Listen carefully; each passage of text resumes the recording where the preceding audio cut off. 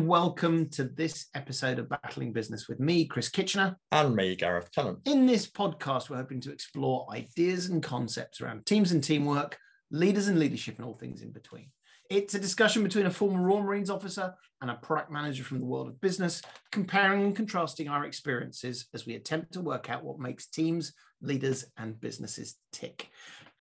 As we've done this podcast, what's been really nice for us is because we don't have any editors or any people commissioning, we frankly get to do a little bit of what we fancy. And one of the things we've been talking about over the last couple of months is it's all very well that you talk about processes and concepts and techniques for leadership, but there's almost something missing beyond that. So Gareth, perhaps you want to share a little bit about what this podcast today is all about and maybe give a little hint to what's coming in the future.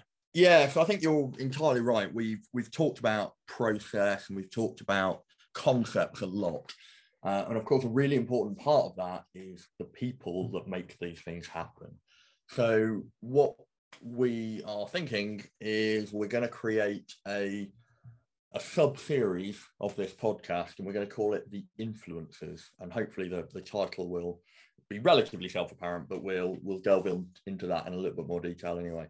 But the idea is to explore individuals from history, from modern times, from across the spectrum of different business sectors, the military, sport, government, a whole load of people to explore. And we're going to have each episode once a month is going to be dedicated to the influencers, where we're going to concentrate on unpacking who those people were, getting behind the headlines, getting behind the myths, and starting to really understand how they affected the world and why we still talk about them. But presumably, more importantly, for those of us that are trying to be sort of better leaders, presumably, we're just going to offer blueprints. Like if you thought this person was a good leader, do everything they did, dress as they did, behave as they did, and you two will be a great leader, right? I can see your wry smile. Yeah, no, of course, what we want to do is to understand the wider context of the situation they were in. And of course, bring out the fact that all of these things are not as simple as the myth or the legend might lead us to believe. So, I mean, I do a lot of working with organisations to try and get them to understand the context of their operating environment better, in order for them to make better decisions. And that covers a whole breadth of subjects, but broadly it is the overlap between people, process, and technology. The people bit, I think, is, we concentrate heavily on leadership. We often talk about management. We've talked in this podcast before about how we don't often talk enough about the command structure and how we empower, delegate, create leaders and managers throughout the organization. But also, I think there is something to be said about recognizing that leadership on its own is perhaps a slightly overdone subject, and without baking it into the wider context of whatever that individual situation was, we can quite often come away with the wrong lessons. Well, I think it's the thing for me that always makes me nervous, and we'll talk in a minute about the first episode we're going to do, so I don't want to spoil that one. But there's, as I sort of implied, there's this sense that if we mimic these people, we will achieve the same outcomes, and I'm very, very nervous about that. And a better way of saying that is this: I've worked with lots of people who've worked for me and who I've coached and mentored through the years. And one of the things I've learned to say, which I think is really useful, is my goal is not to make you like me or anyone else. My goal is to make the best you I can help you possibly make. Yeah. And what I mean by that is everyone is unique. And so one behavior or one activity or one way of doing things for one person might bring huge success. And precisely the same thing for another person might actually lead to abject failure. And so there is this sort of weird interplay between all of these things. And I've used this term before, which is it's the recipe that makes the cake. And I think this recipe idea, the materials you use, the utensils you use, the oven you use, the humidity in the air, the type of salt you buy. It's 1,001 things which actually make the difference between an amazing cake and ostensibly a dreadful cake that was made in exactly the same way, in inverted commas, by the same people. And so this isn't a blueprint for success. This is an opportunity for people to have yet more examples they can pull from, I guess. Carrying on from that, it's worth mentioning that we're not only going to focus on individuals as leaders. We want to see what they were like as people, as politicians. Policy is really important.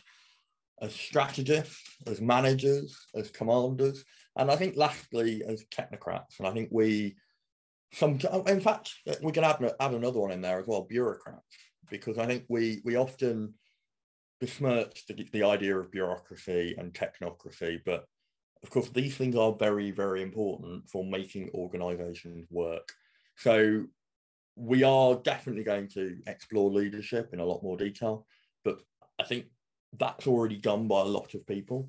What I'd really like to do is to get behind the leadership myths and start to explore how these people were strategists, technocrats, bureaucrats, managers, and really start to unpack it. And I think it's really worth raising at this point that there are lots of obvious go-to people, Churchill, Napoleon, people that when you think of great leaders, there are lots of people that we haven't heard of, or not many people will have heard of, that have been equally influential. And of course, there is the survivability bias. And so I think it's really worth picking a wide range of people that have had influence over time. Well, so you mentioned the word survivability bias there, and we're going to talk about historiography. I don't know if that was the right way to say it, but is that a word? I think it is. Okay. Historiography. We'll obviously leave that in so you can enjoy me saying. Absolutely. But what I mean by that is it's the story of a person rather than the reality of the person. Yeah. So we say, well, of course, Churchill was a great leader. Well, to some degree, that's the story that has been created, which masks sometimes he wasn't a great leader. He got very drunk a lot of the time. Is that a great leader? So I think that historiography is really interesting about some of these things. And again, touching on the episode we'll do first, I think lots of people have their own views, which were sort of myth built up over time. But let's go back to, you said survivor bias. I've sort of heard that term before. Perhaps you can dig in a bit more, because I think that's probably interesting about the stories we tell. Yeah, so survivor bias is a heuristic bias that is created from picking information that is available to us. We've talked about heuristics and biases before, but it's a really common one. So information that is clear and presently available leads us down a certain line of thinking. And here's a really good example of it. During the Second World War, the US Air Force were doing huge bombing runs into Germany, the daylight bombing raids, and were suffering really catastrophic casualties as a result. And so they made the decision to reduce the payload of ordnance on each aircraft and increase the armour. So, it's a balance. You can only carry so much weight, so we'll carry less bombs, we'll put more armour. And for people who don't know, this was the B-17, which is called the Flying Fortress. And the whole point was this thing had 10 guns. I can't remember. Something like that, yeah. But huge aircraft. It was these were designed to be flying fortresses, and they flew together because they mathematically calculated that they would be able to shoot any aircraft and they were protected. Anyway, so they did a whole load of studies to look at where to put the armour to be most effective, because of course an aircraft has to be within a certain weight, and this is all about balance, and the whole purpose of sending the aircraft is to carry the bombs. So you can't just armour the whole thing, because then it won't be able to carry any bombs and the whole thing's pointless. So this whole calculated balance, and they brought in a load of statisticians. I was about to say some technocrats and bureaucrats and scientists. And so what they did was they did a study to look at when the aircraft were coming back after the bombing runs, where were the bullet holes? Where were they getting hit the most? Because obviously that's where you want to put the armour. And they realised after several months of analysis literally heat mapping, if you like, bullet holes on the aircraft. They worked out that the majority of aircraft were getting hit in the rear section of the fuselage and on the wings. And so that's where they were going to put the armour. Makes absolute sense. Until somebody pointed out, wait a minute, there's something wrong here. And a guy called Abraham Wald, who was from the Statistical Research Group at Columbia University, said, actually, you want to do exactly the opposite. Why would you want to do the opposite? I mean, it makes sense. You want to keep the aircraft in the air. So where all the bullet holes are, you want to stop them. Why on earth would you do the opposite? Now, our listeners are not idiots. I know this. So I suspect most of them will have worked this out already. But of course, we are now falling foul of the survivability bias, because the only aircraft that we're using to map where the bullet holes are the aircraft that have come back after the bombing raids. And this was the point that Abraham Wald pointed out. And he said, we want armour where the bullet holes aren't, because that's where... Those are the airplanes that don't make it the back. Catastrophic failures. Hit. Yeah, absolutely. And everybody went, oh, yeah. But of course, there've been months of research. There was a whole project that was designed, and nobody had identified this until a particular statistician pointed this out. So it makes the point that if we take all of the examples of current myth and legend about great leaders, we will take the stories of those that were successful. There are lots of people who were probably very, very good leaders, almost certainly were good leaders, who weren't successful. Well, I think this is very much related to the winners write the history, which is not only that you're now excluding the other people, even if they were great leaders, but they didn't win in the end, and so they didn't get to write the story. But also that bias as well, which is this is very different to the survivability bias, but the winners write the story. If we won, the story must by definition be glorious and heroic. And all of a sudden, the detail isn't there. There's a book which I'm actually really, really excited to read, which is the Battle of Kursk. Yeah.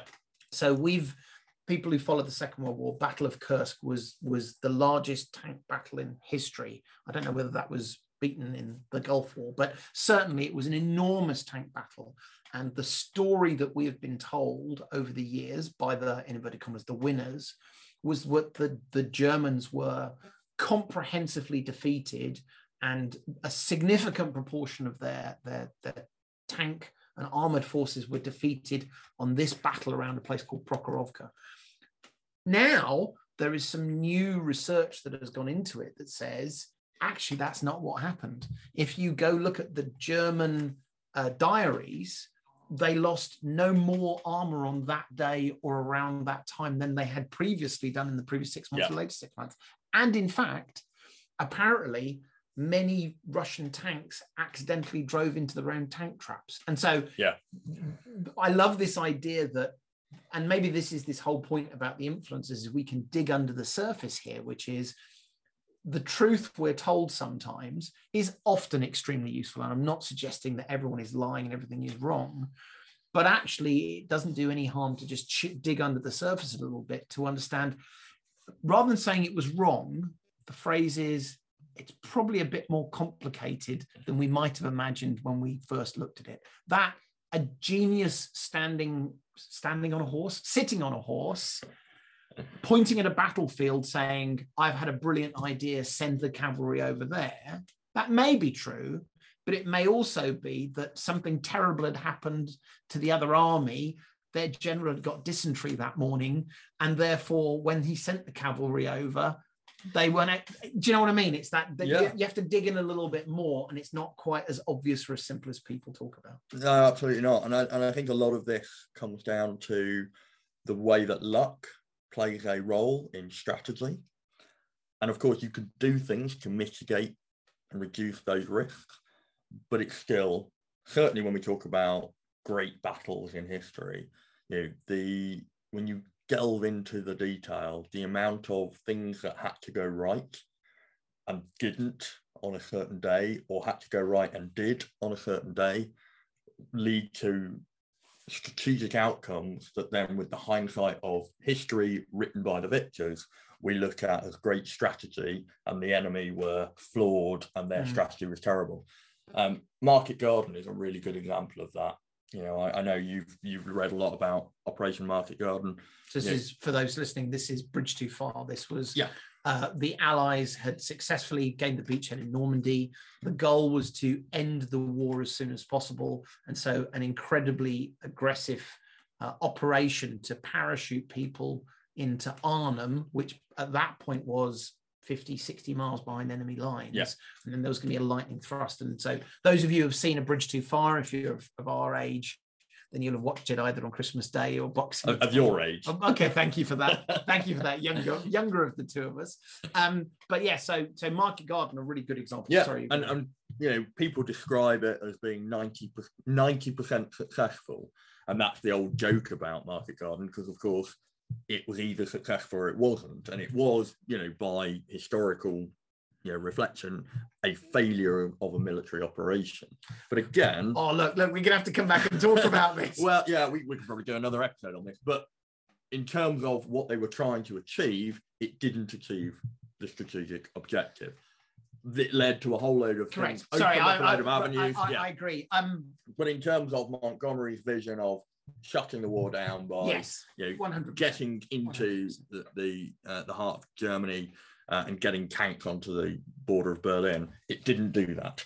But it was 90% successful. Well, I mean, that's like being 90% pregnant. You know, but we can have this debate. But my point is, history has judged that, and Montgomery is a contentious figure. Market Garden is a contentious figure. But of course, we were overall successful. And so there is lots of opportunity for Montgomery to be seen as a very successful strategist in North Africa, in Normandy. And so people talk about his failure there rather than that being the only thing. And I would suggest, or I suspect, that if Montgomery hadn't been involved in North Africa, Italy, or Normandy, and Market Garden had been the only operation, we wouldn't be talking about 100%, any the same way. And just to sort of reinforce this point, at the risk of starting that episode, and we really should do that episode because it's fascinating. You use the term at the strategic level, it was a failure, and I think there's even probably a debate about what was your strategic goal burst or anything. But let's talk about this as a set of coup de main activities of airborne attacks on bridges. Many of them were staggeringly successful. Yeah. It just happened one wasn't. So within defeat, there were many successes. Yeah, and to your point about the 90%, arguably the Allied forces moved that much closer to Berlin, and that was they had to do that to win the war. Yeah. Now, the interesting question would have been, what would have the difference been if they had got that one last bridge? Yes. Would that have changed things dramatically? But anyway, the point, all of this just goes to show it's never as simple as you sound. No, the person who says I have a definitive answer is the one person I'm probably not that interested in. And I think the fact that, you know, I've mentioned Market Garden deliberately because it's a contentious operation. There are lots of historical analyses that come up with different conclusions, and this debate is ongoing even now, where a lot of things there is a general consensus, and this is absolutely not a settled debate, but it would only have taken some very, very minor changes in weather conditions, minor actions at the very sub-tactical level, absolutely. Mistakes by the Germans at certain key points to... Mistakes on the British side, come on. Well, there were mistakes, yeah, absolutely. Get in the Jeep. What I'm saying is, if we had have got that bridge, if we had have linked up, and it had have been a successful operation, we wouldn't be having these contentious debates, right. And yet the risk beforehand was exactly the same. So yeah, we've kind of done this point to death here, but we want to explore these things, tear them apart, unwrap the myths, and start to really get at the heart of, you know, what is good leadership, what is good management, what is good bureaucracy, what is good strategy, how can you tell What lessons are there? Where are the myths? How does history judge these things? And it's going to force us to read some really good books. By the way, I love the what is good bureaucracy. That is a winner. That will get us extra listeners. The podcast for good bureaucracy. Well, look, let's keep poking at this, because we wanted to sort of talk about this is something we were going to do, but we thought this was an interesting topic in itself. There's one topic that always comes to mind when these great influence of the world are mentioned, and that is the word heroes. We treat them as heroes. I have a particular view about heroes, and in a sense, it's neither good nor bad, but it's very nuanced. Gareth, heroes, if you were handed a rifle and told to go back to Helmand province, I guess probably quite unpopular in Helmand province right now for that. But if you had to go back, I'm not sure we were ever popular in Helmand province. Okay, well that's a fair point. Would you want to be surrounded by 7 heroes, or I'll leave it at that. Would you want to be surrounded by 7 heroes? Let's probe the term hero and what we think about that. Yeah. So depending on your definition, depends on the answer, doesn't it? So do I want to be surrounded by people who could be viewed as heroic by an external audience? Probably. I was very fortunate to be working with a unit that was full of people who were tenacious, who were brave and courageous, who were skilled, who at the right times were willing to channel aggression to win firefights. So all of those things are really positive when you are leading a combat team. Do I want people that are going to try and single-handedly seize the opportunity, seize the day? And no. And the term heroes from a military context is a very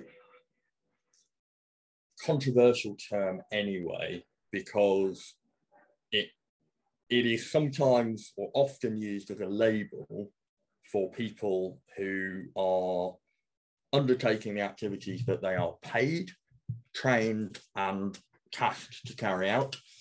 It is applied to those that tragically didn't come home or have been badly injured, and that, I think, is a very different meaning.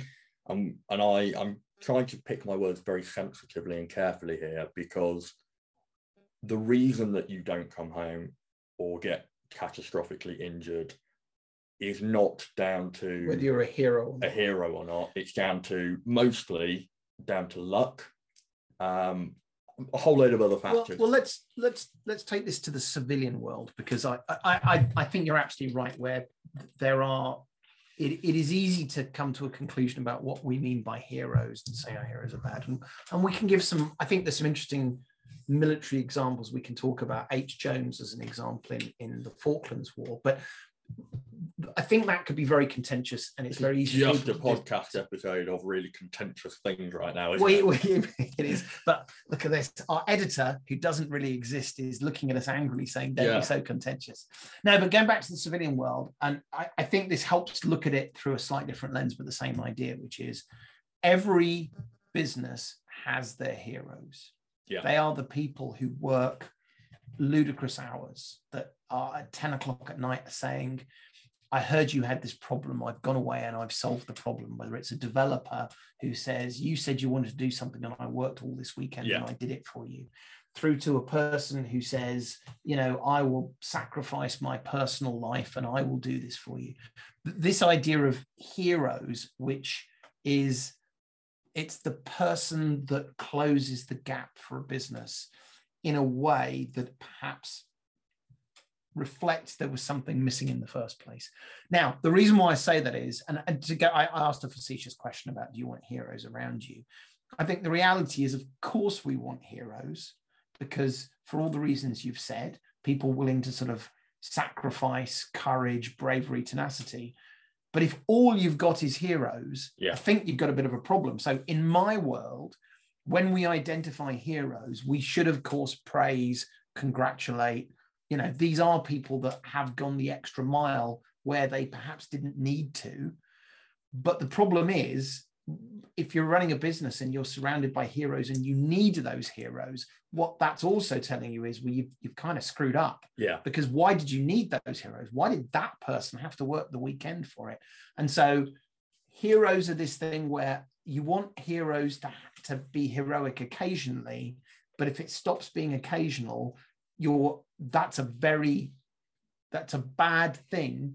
In fact, it's a very dangerous thing, because if the only way for you to be successful is for people to nearly kill themselves in a business sense, that is not a recipe for success. Yeah, I completely agree. And you raised, the term heroes in the episode about why projects fail. And you said that actually you don't recognize where things are going wrong if plug the gaps every always time. Plug the gaps. Yeah. And there's something to be said about, obviously, catching the ball before you drop it and actually not catastrophically failing.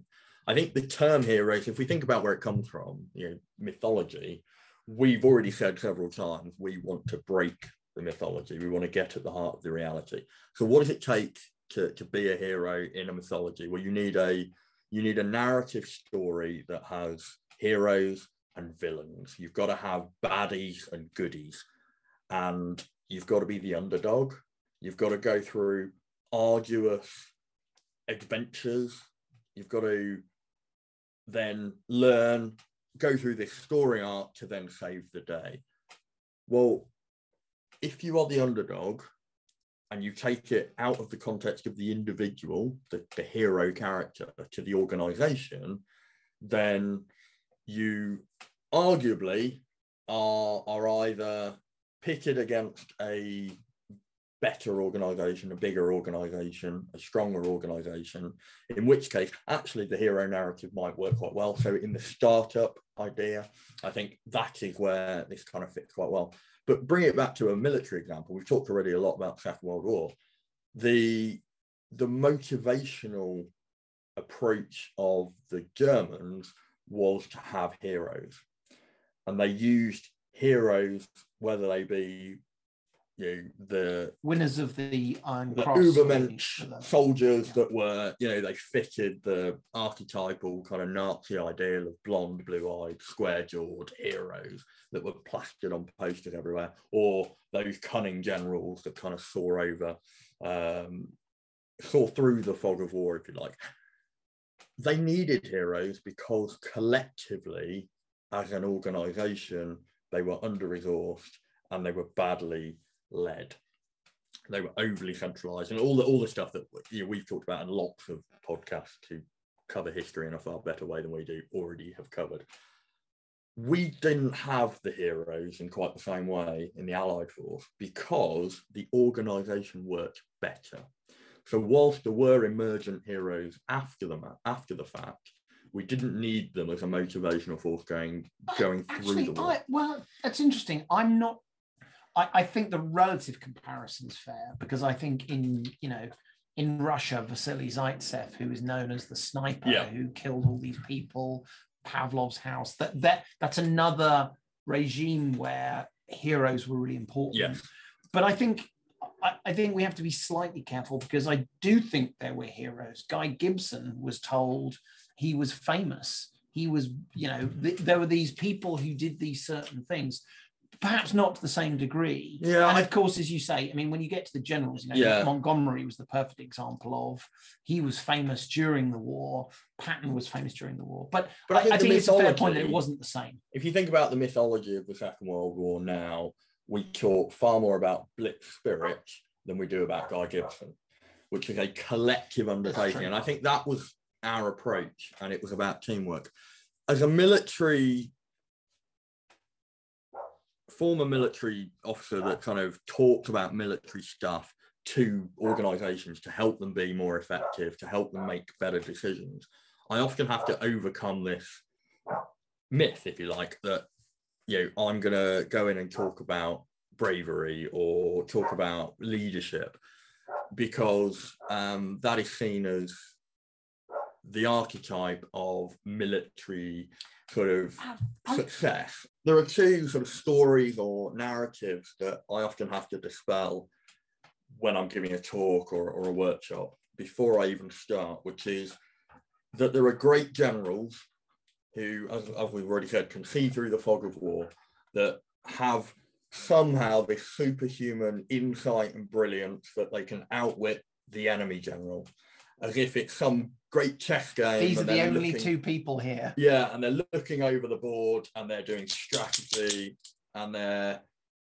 moving pieces around the board, and one of them has better insight than the other. And you can think about I don't know, Napoleon and Wellington as like this pitch. Yeah, the reality is, of course, they don't have superhuman insight. They might have slightly better intelligence. They probably have a better organized system. They probably have a better motivated organization.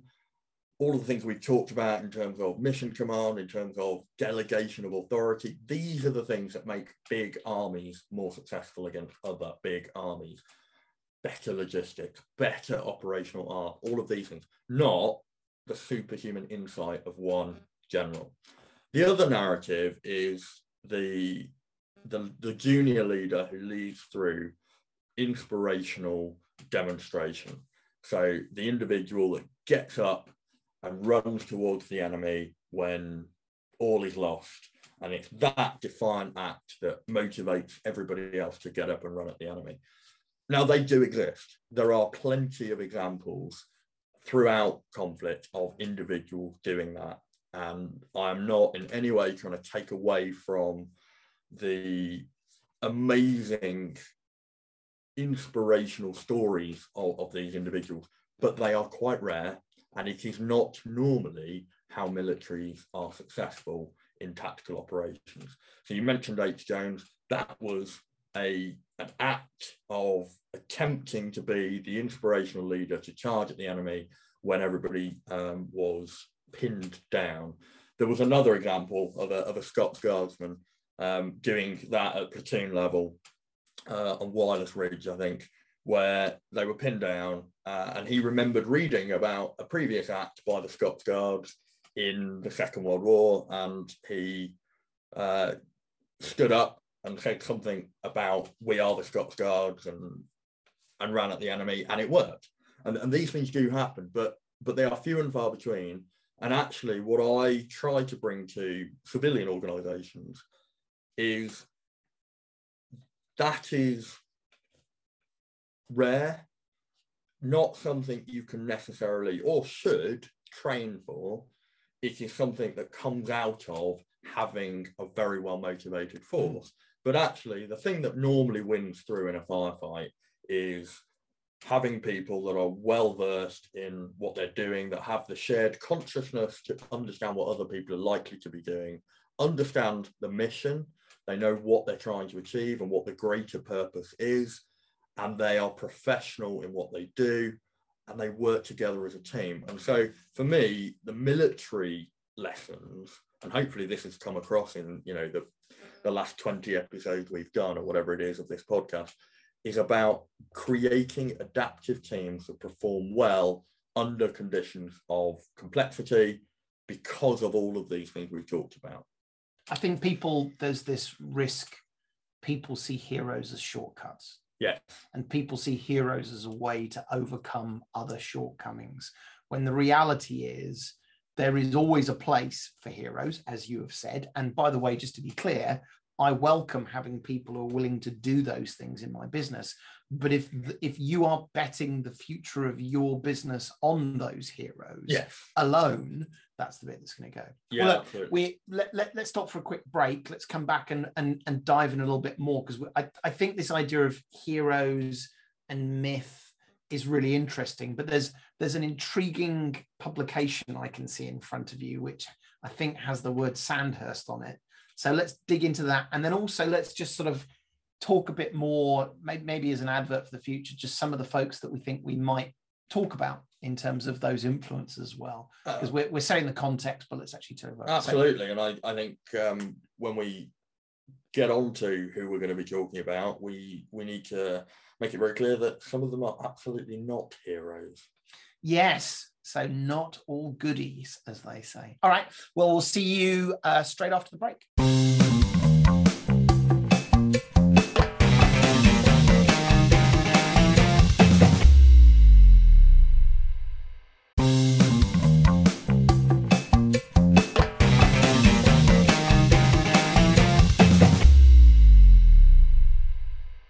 Okay, well, welcome back.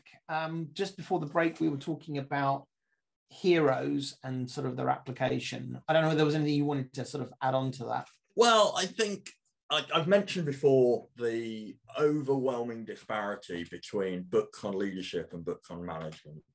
And then, again, the difference between the number of books on management versus the books on command.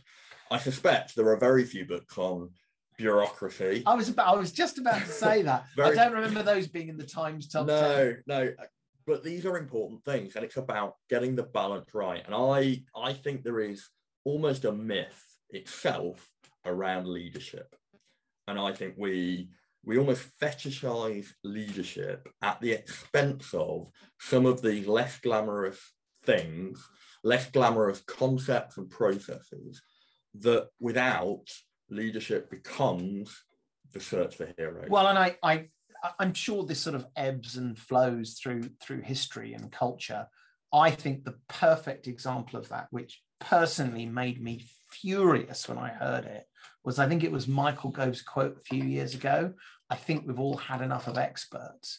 Now that there's obviously context around that statement, which is, I think, to be fair to him, I think he was trying to say that there are experts, but at some point you have to take a step back and apply common sense to it. But fundamentally, that sense that somehow instinct and hope and aspiration trumps expertise and good. I think that's a really good parallel to what we've just been talking about, particularly around being heroes and the myth of this, which is, in a sense, he was almost saying, I'm gonna cross-fertilize this in a way that doesn't make sense, which is, we don't need to have more tanks, more food, better equipment, better trained people. All we need are people who just hope we're going to win and cheer at the right time and run at the enemy, and it'll all be great, which I think is very, very dangerous. There is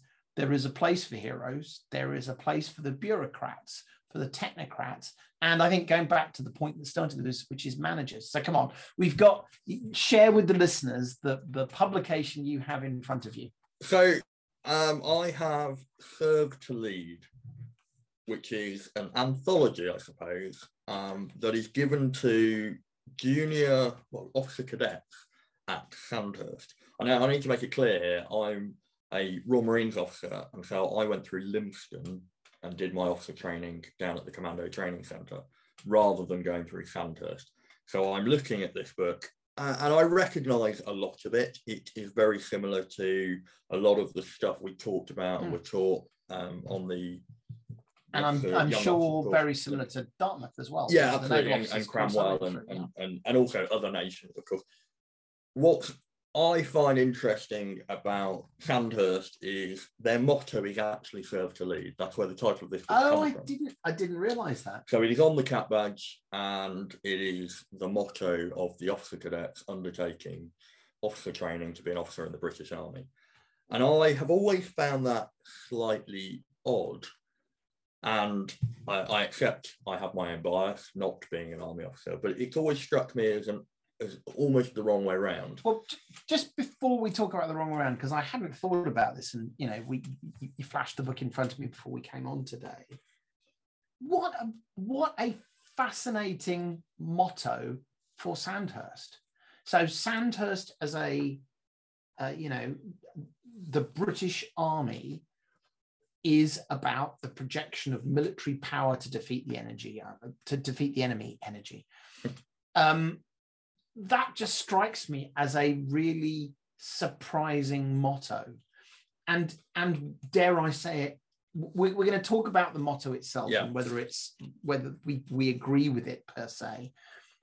but that's sort of more the specifics around the motto itself. But just this idea of, I don't know, you have the answers. Why is that their motto rather than kill all the bad people, or something perhaps more eloquently stated? It just seems surprisingly thoughtful. The statement to your new leaders, the first thing you say to them is serve to lead. This idea of service and this idea of leadership. Do you have any context for why that's where they landed on it? So I suspect this is dispelling that myth that soldiering is all about killing the enemy. It's all about violence. And of course, a large part of a modern army is about delivering decisive force. But I think fundamentally it's that balance of the moral component, the conceptual component, and the physical component. And of course, Sandhurst is where they are training and producing the commissioned officers that go on to be the platoon commanders, the troop commanders, so the junior officers, but also the generals of 15, 20 years' time. And so to plant that seed that this is about being inspirational leaders, it's about service to the wider system of the British Army, of defence, really early on. And I think, firstly, it's really encouraging and an excellent thing that they give this book on day one that is full of really insightful and fascinating stuff before I start to question some of the detail. But what I think what we're going to go on to is talk about the detail. But I for one think if we're in this world now where lots of people talk about doing Britain down, which I fear we're in a culture war at the moment. But the idea that the overarching principle and motto for the place where we train our military leaders is serve to lead, I suspect that puts us at a significant different place than many of our potential adversaries. I would be fascinated to know what the Russian military academy motto was, or the Chinese military academy, and to that matter, to various European and Americans. I really suspect many of our adversaries probably are more along the lines of kill all our enemies or for the glory of our country rather than service. So that fascinating. Sorry, a slight diversion that's fascinating. Anyway, no, I think it's a really useful point to pick up on, and it comes down to this. I've said before, we quite often overestimate our ability to change an organisation through tweaking, process, and we underestimate our ability to change an organisation through character. And I think that's what this is getting after. I think it really is. Okay, now we've said how wonderful that is. And by the way, at some point we should get some of the folks from Sandhurst and Dartmouth and Lympstone to come and talk about how they train some of our sort of young soldiers and airmen and sailors. Now let's go pick. So one thing I know you're interested in is the phrase serve to lead. Yeah, so I said before, I've always felt that it feels like it's the wrong way around. And I've had this discussion with army officers several times. And what we end up doing is arguing around the same point, and it becomes semantics. But fundamentally, I think it would make more sense as an outsider looking in if this was lead to serve. And my argument for that is if it's serve to lead, it makes lead become the end objective.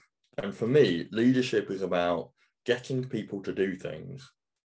And if it's good leadership, it's about getting people to do things in order to create better conditions. And so it strikes me that the purpose of an officer in the military or a leader in any organisation is about getting people to do things in the service of the strategic objectives of that organisation. And so lead to serve would strike me as a more logical approach. We are leading, you are learning how to be good leaders in order to serve the country, to serve the nation, to serve national interest. Serve to lead makes it seem a little bit like you've joined the army in order to be a leader. And that's the end goal. And of course, that's not what they mean, but it's just I've always found that interesting. I think at the end of the day, the fact that the word serve and lead come together is the most important thing. Yeah. And to your point, you can argue which way around, but I tend to agree with you, which we've talked about this in one of the previous podcasts, which is something I learned as a product manager.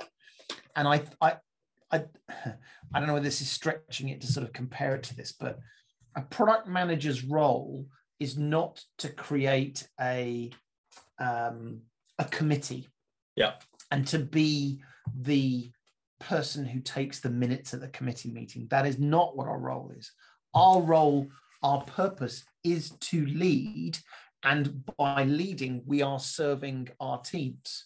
So what we're actually doing is we're saying that there is a value to our teams by offering leadership to them. So I think that's great. Now, I know there's one other thing you wanted to specifically talk about.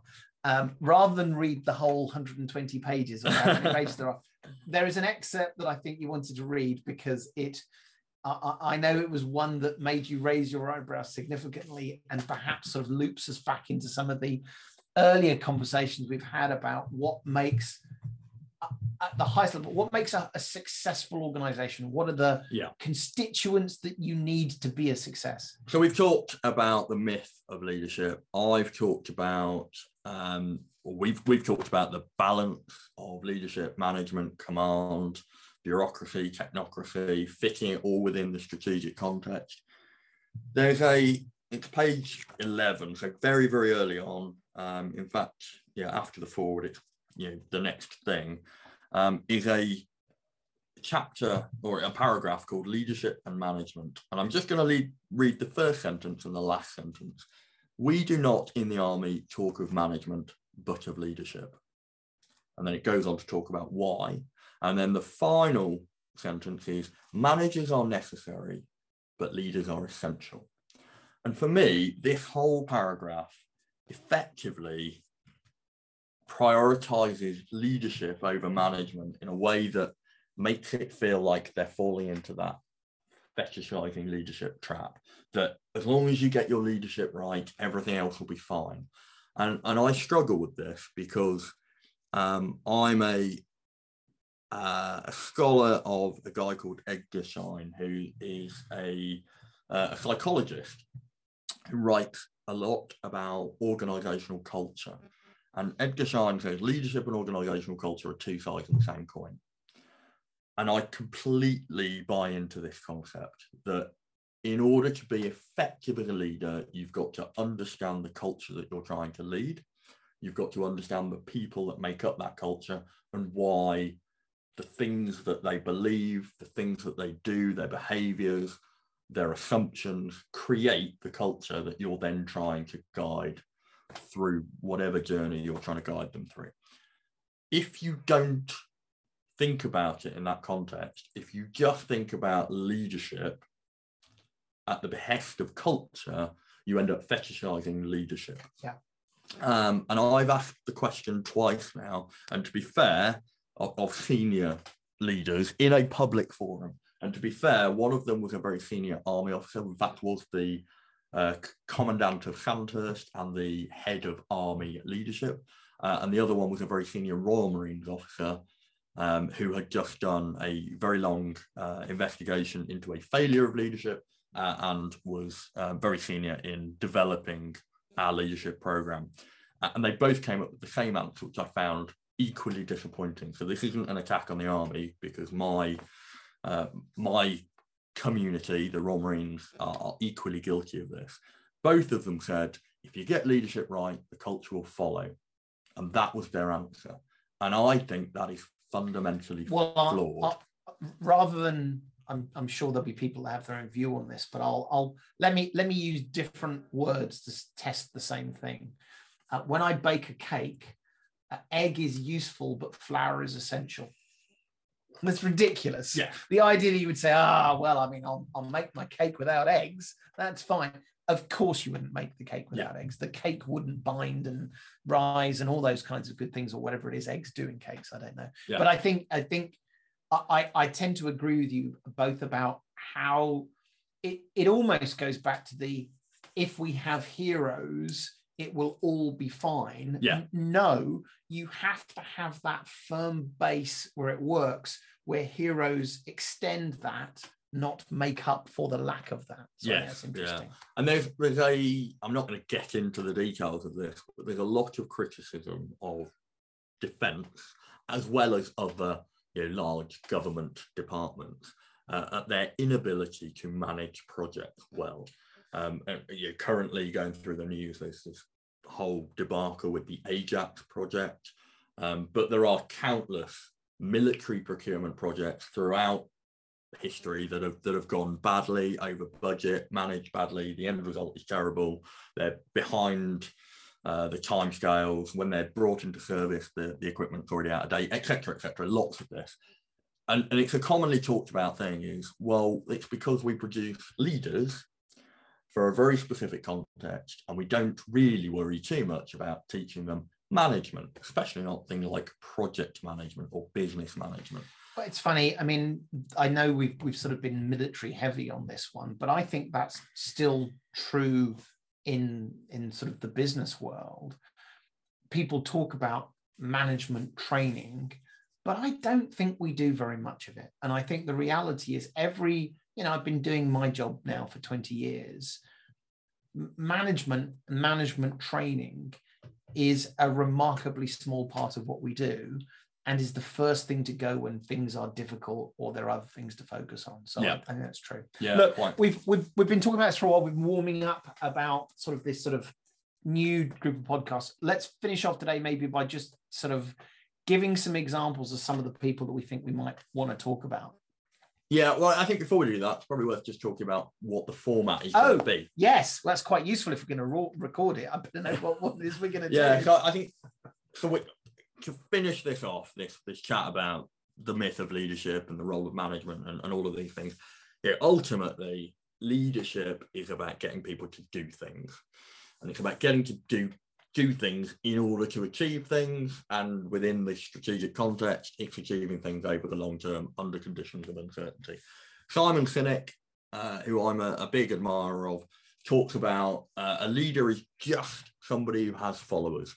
So it's not an appointment, it's not a rank, it is just somebody who has people that they can influence. Hence the name of our subset of podcasts, the influencers. And I just on that point, this is for all the product people that maybe are listening in. This is why every time you hear me talking about product managers, I declare them to be leaders. And I get this look from people, which is, but these people don't report to me. I don't, as it were, I don't own these people. Exactly your definition is people who are followed or have followers. I think that's really important. Sorry, that was a segue just for the product people. Sure. And so it's Simon Sinek's definition, not mine. But he then goes on to talk about how you can then get followers to do things either through manipulation or inspiration. And that's it. You can either inspire people to do things or you can manipulate them to do it. And in some cases, you can manipulate people to do things in a particularly coercive, negative way. You can force people through physical violence, or you can be quite Machiavellian and, corrupt people or change their behavior based on changing their beliefs. And this is the whole world of marketing. Doing evil for good. Doing evil for good. There's a whole debate in there about where the balance lies, and I'm pretty sure at some point we will probably cover Machiavelli as one of our influences. What we'll do is each of us will go away and do a bit of research into a particular individual, and the first thing we'll do is see what what is the current myth? What does somebody who hasn't necessarily done the research, what do you know about these people? And then we can dispel those myths, or we can break them down, and we can understand where they came from. So we can tell what we're going to call the real story. Now, of course, this is the real story it will be our perceptions from our limited research. It will not be the in detail biography, but hopefully we will approach this, as we've talked about, from a different perspective. Well, also, I think for me, the real story is, another way of saying this maybe is, the more complete story. And what I don't mean is we go into a million details, but typically the story is people remember the highlights. Yes. And so Montgomery was this amazing general that led us to invade Normandy and conquer Germany. Well, hang on a minute. He was in the First World War as well. Let's talk a bit about that. Yeah. So I think the real story, perhaps the complete story, what's the bigger picture? Yeah. And I think we can look then at what they achieved and perhaps what they didn't achieve. And that's not just through the lens of success and fame, but what they managed to do in terms of influence. So how did they change behavior? What were they trying to achieve as an outcome? What is remembered? What isn't remembered? Why? And then from that, we can have a discussion about those individuals and start to hopefully draw out some conclusions where we can decide, what we should be remembering that we're currently not, and which bits of the myth are worth forgetting. Do you know what? That sounds good. We should do that. We should. Cool. So we've been rabbiting on now about leadership and individuals in leadership. Go on, quick advert. Who are we going to do first? Well, let's just talk about the next 4 or 5, and that'll set us up for the next 4 or 5 months, because we're going to do one per month. I bet we're not going to do all of that. I bet we're going to change our minds on these. Most certainly. But so next week we're going to do our first one. So who are we going to do? Well, I think the cliche is we do the military people, and we certainly should. But I have a personal interest and passion around Steve Jobs, because I think he's one of these really interesting characters where the historiography, the story of Steve Jobs has almost become larger than the truth. So I wanted to start with Steve Jobs, and then after that, who have you got? I am going to do some military people, but I'm not going for the obvious military people to start with. I think we will get to them at some point, but I want to introduce a chap called Colonel John Boyd, who's a US Air Force colonel, because I think he has a fascinating story, but I think most people don't know it. And the bits that they do know, if they know about John Boyd, are based on myth. And he's quite a recent character. He only died in the 90s. He was a US Air Force officer, quite famous around the Korean and Vietnam Wars. So I want to expose some of those myths, but also introduce a military leader that perhaps a lot of people haven't heard of. The next person after that is somebody that we're both very interested in. Yes. I had heard of him, but I hadn't really appreciated who he was or what he'd done beyond being involved somehow in the Dam Busters. And that is Leonard Cheshire, who I learned about reading something else recently and have become fascinated. And I think coincidentally, we both ended up with biographies, but different biographies. We have. And what's interesting is he is a very particular crossover between the military and civilian life, where some people may have heard of the term Cheshire Holmes. That is directly Leonard Cheshire. So that I'm looking forward to that one. That will be interesting as well. So, tick all those inspirational leader, probably a lot of the mythology around hero, but then also went on to have this fascinating post-war life that we need and just to whet people's appetite. So Leonard Cheshire was the commanding officer of 617 Squadron of the Dam Busters after the Dams raid.